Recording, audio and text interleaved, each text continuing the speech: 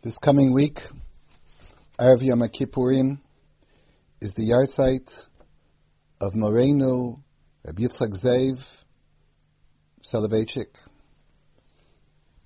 The nickname known in yeshivas, Reb Velvel, the Griz, almost requires no further elaboration. The Griz, of course, the son of Reb Chaim of Brisk, was born on Chav Tishrei. The date will be important a little later, in 1886, in the city of Volozhin. Being brought up in the house of Reb Chaim meant that he was involved in learning Torah from a very young age. A child who showed such great intelligence was expected to learn difficult topics, present his own original ideas from a very, very young age. His bar mitzvah speech was on Sukkot. The topic was about putting on tefillin on Chol HaMoed. He wrote the speech by himself, so much delved into the sugya that people who were known to be the Talmidei Chachamim were so impressed that they changed their particular minhag of putting on tefillin based on his analysis of the sugya. In one of the biographies of Reb Velvel, the author quotes that his older brother, Reb Moshe Soloveitchik, who was the father of Rav Yosef Dov Halevi from Boston, Reb Moshe, the older brother of Reb Velvel, had a custom of putting on tefillin Chol HaMoed. But when his younger brother said this shir at his own bar mitzvah, it convinced him not to put on tefillin anymore on Chol HaMoed. The Brisker tradition of not putting on tefillin Chol HaMoed has been apparently the subject of some dispute. In the Haggadah that's called the Haggadah Lebeis Brisk, they say that the reason they didn't put on tefillin on Chol HaMoed is because they felt that anyway you're supposed to wear tefillin all day. So we're mevatel the mitzvah by not wearing tefillin all day. So there's no inherent difference of skipping a day of tefillin. And since there is a machlokas whether to put on tefillin Chol HaMoed, you might as well accept the opinion not to. The Rav Yosef Dov Halevi Soloveitchik, printed in his sefer, in the shiurim that he printed, the Zecher Abba Mari, in the memory of his father, Reb Moshe, he mentioned there that the Brisker tradition had been not to put on tefillin because they paskined that there was Kedushas Hayom of Chol HaMoed. And that Kedushas Hayom prohibited one from putting on tefillin, not because of any suffix, but because they were machriya. The story that Reb Moshe put on tefillin until the Brisker Rav gave the Bar Mitzvah drasha is, I said, printed in the book of the biography of the Brisker Rav, one of the biographies which was written originally in Hebrew and translated into English by a fellow named Meller, Rabbi Shimon Yosef Meller, told the story this way. The Brisker Rav, as I said, grew up as a child, and he was known to be an Ilui. Someone said he really was never an Ilui because he was a Gaon from childhood. An Ilui usually said about a person who's young, a little bit wild, a little bit almost eccentric, but very, very bright. And eventually the Ilui straightens out, becomes a Gaon. They said about the Brisker Rav that he was a Gaon from the time of childhood. He never went through the stage of being an Ilui. He was married at a fairly in Beis Shvat of 1910, when he was approximately 24 years old. He married the granddaughter of the Imre Bina to a very well-known rabbinic family, and obviously spent those years learning. The son of Reb Chaim took his father's place at a fairly young age. In 1918, Reb Chaim was niftar, and they appointed the Brisker Rav to be the Rav of Brisk, and that's the name that he was called is the Brisker Rav. He became the Rav of Brisk at 1918. He was involved in the world of Chesed, of Brisk, which of course was a family tradition. People used to say about Reb Chaim that he was a Gaon, of course in learning, but he was a Gaon in Chesed. And sometimes they talked about the fact that when the Matzeva of Reb Chaim, they wanted to say HaChasid, that he was very involved in Gemilas Chasadim. The advice of the family was anybody who was involved in Rabbanis has to understand the primary responsibility of the Rav of the town is to be involved in Gemilas Chasadim, and the stories, of course, are legendary about the Chesed done both by his father Reb Chaim and both by Reb Velvel in the city of Brisk. However, at the same time, in Brisk, he continued spreading Torah and his particular style of lamdus, the Brisker Derech. I personally knew some of the Talmidim who were famous in the yeshivas of Europe, who used to go for a while to study, to get the Brisker Derech, and used to go to Reb Velvel. Rav Fishman, one of my chavrusas, was Tzvi Fishman. His father went to learn by the Brisker Rav. Rav Gurelik, a Rebbe in Mayu, in Yeshiva University that I spoke about a few weeks ago, went and he spent a few years learning by the Brisker Rav. Rav Simcha Kaplan, who later became the Rav of Tzfat, was also one of the people who learned in the Mir, but he wanted to learn by Reb Velvel as well. There was a chabura of people who were later known as great Gedolim, great Rosh Yeshiva, who were Talmidim of Reb Velvel, and to them he was the person that they always called the Rav. When Rav Gurelik talked about the Rav, it was known that he meant Reb Velvel, the Brisker Rav. When the plight of the Jews in Europe turned very precarious, to put it mildly, the people all looked for a way to get out of Europe. In approximately 1941, the Brisker Rav, as well as a group of other people, looked for a place and a way to get out. There was a Rav in Montreal who today, I'm not sure, he might live in Yerushalayim, Rav Leib Baron, who was also one of the Talmidim of the Brisker Rav, told me that he remembered when was a day when people were going to be given certificates to leave the country. And obviously there was a major line in the office, and it was obviously a time of utter confusion and chaos. People really desperate to try to reach the line. When the Brisker Rav came in, and he took his place in the end of the line. Leib Baron told me that people offered the Brisker Rav to switch places with them, to give them their place in line. And as is typical of the Brisker approach to Chesed, the Brisker chose to meet us. Reb Velvel refused and waited in line according to the line when he came in. And eventually he did get a certificate, and he decided to go to Eretz Yisrael. There was a big discussion whether people should go to America or people should go to Eretz Yisrael. The Brisker Rav chose Eretz Yisrael because he felt that the religious situation in Eretz Yisrael was much better than it would be in America, although he disapproved very, very strongly of Zionism, and he really wanted nothing to do with the Zionist movement at all, but he nevertheless felt he wanted to come to live in Eretz Yisrael, to come to live in Yerushalayim. When he did come to Eretz Yisrael, he arrived in Eretz Yisrael on Chaf Aleph Shvat of 1941. He first arrived in Haifa, came eventually to Yerushalayim.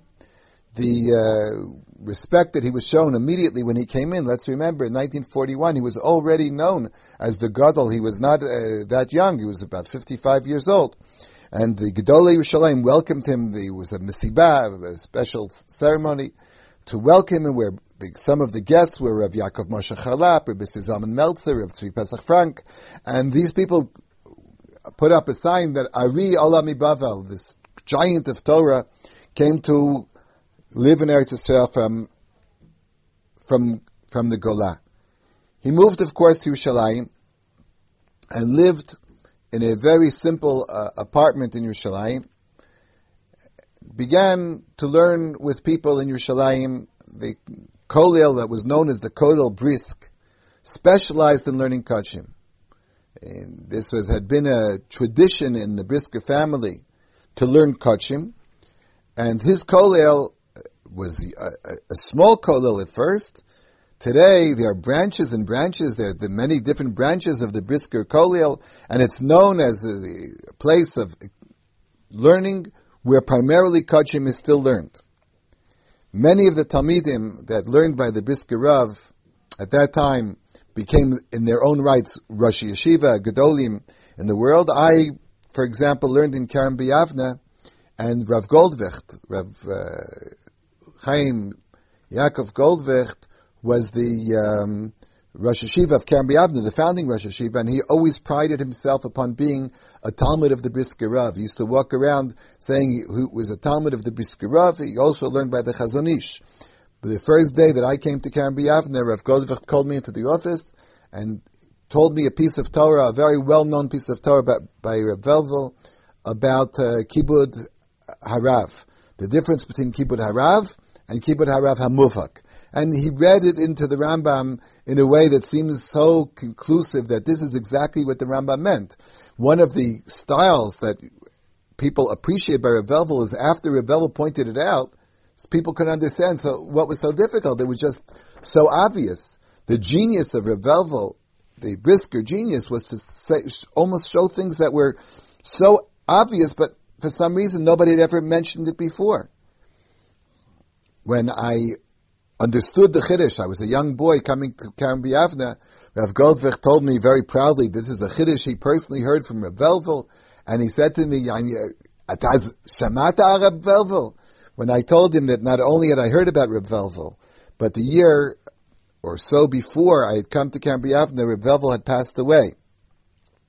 And I went to the Hesped that Rav Soloveitchik, Moreinu Harav Yosef Dov Halevi Soloveitchik, gave for his uncle, the Brisker Rav. Rav Goldvicht wanted me to repeat him as much as I could remember from that Hesped.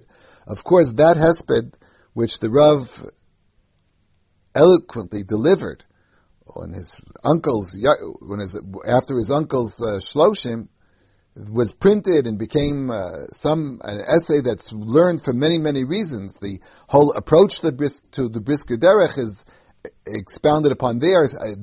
In the difference between Erusin and Nesuin is mentioned there in a footnote. There are Chidushei Torah that were put in at the same time. People who remember well mention that there are other parts of the Hesped that were not even written, that were just said at the time.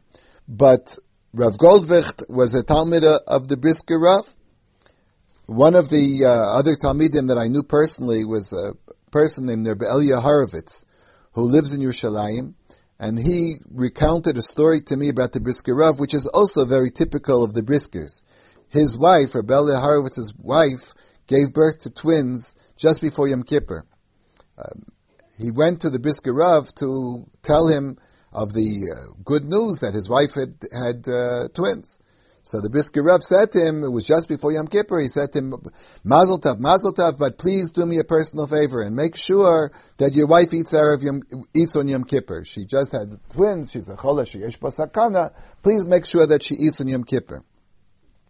Rabbi Elia Horowitz said to him, of course I'll do what the Rav said, but I don't understand why you phrased it and said, do me a personal favor. You should tell you, the halach is she should eat. What do you mean by you said, do me a personal favor? So Rav Velvel said to him, I know your wife. She's a great tzidkanis. She's an einikol. She was a granddaughter of the Aderes, a very, very fine woman in her own right and a tremendous miyucheses. And he said, I know who she is. And she's going to say that she's not going to eat on Yom Kippur. And I'm going to have to go and feed her on Yom Kippur. And I simply don't have the physical strength. I don't have the koach to go on Yom Kippur to feed her. Therefore, I'm going to ask you, please do me a personal favor to make sure that she eats, and therefore I don't have to come myself to feed her. The Hesped that I alluded to before, of course, is a masterpiece that the Rav proclaimed about his uncle, that he wasn't the Gadol Hador merely, he was the Yochid Hadar, the one person, the unique person of his time. And everybody who was there remembers the Rav banging on the stender and screaming, Lo Chein Avdi Moshe. What made Moshe so unique was that particular phrase, Lo Chein Avdi Moshe. He was one of a kind. It wasn't that he was greater or not greater than someone else. He was one of a kind. Sui generis. And the Rav said this about his uncle, Rav Velvel, Lo Chein Avdi Moshe. His Gaonus was unquestioned. His tzidkis and his dikdukim b'mitzvahs is legendary. His personality, where he fought battles, specifically, he was very much opposed to Zionism. Religious Zionism was not in his vocabulary at all. And the Rav somehow had to try to come to grips with that in that particular essay that he wrote about his uncle. These were the unique qualities of the Brisker Rav. Many Svarim were written about him. Many books and many articles and many Hespedim have been printed about him. He himself was not very excited about printing his own Svarim. The typical Brisker tradition was a great reluctance to print their own Chidushim. We today have the Chidushei Hagriz on the Rambam. We also have the Chidushei Hagriz on Chumash. Whether people are excited about this Svarim is unquestioned. Whether the Brisker Rav himself would have been very happy about printing these Svarim may be questioned. Rav Zevin, in his book, Ishim V'Shitot, where he mentions the Reb Velvel included in that great list of Gedolim that he wrote about in Ishim V'Shitot. He wrote about Reb Zalman and the Nitziv and the Chazon Ish and Reb Velvel and Reb Chaim. So he says there that even if the Brisker Rav wasn't so happy about the Svarim, they just present a tremendous resource and asset to the Torah world.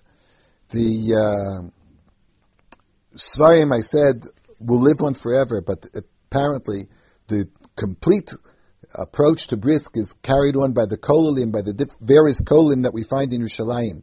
The Brisker Derech, of course, is legendary and continues to be perhaps the main approach in almost every yeshiva of the world today, including the Hasidic yeshivas. Many of them have already begun to adapt to the Brisker Derech. The Brisker Derech, the son of Reb Chaim, was the continuation of Reb Chaim. He blazed his own trail in Lamdis. He blazed his own trail in Tzidkus and in Chesed. And of course, he will be remembered forever.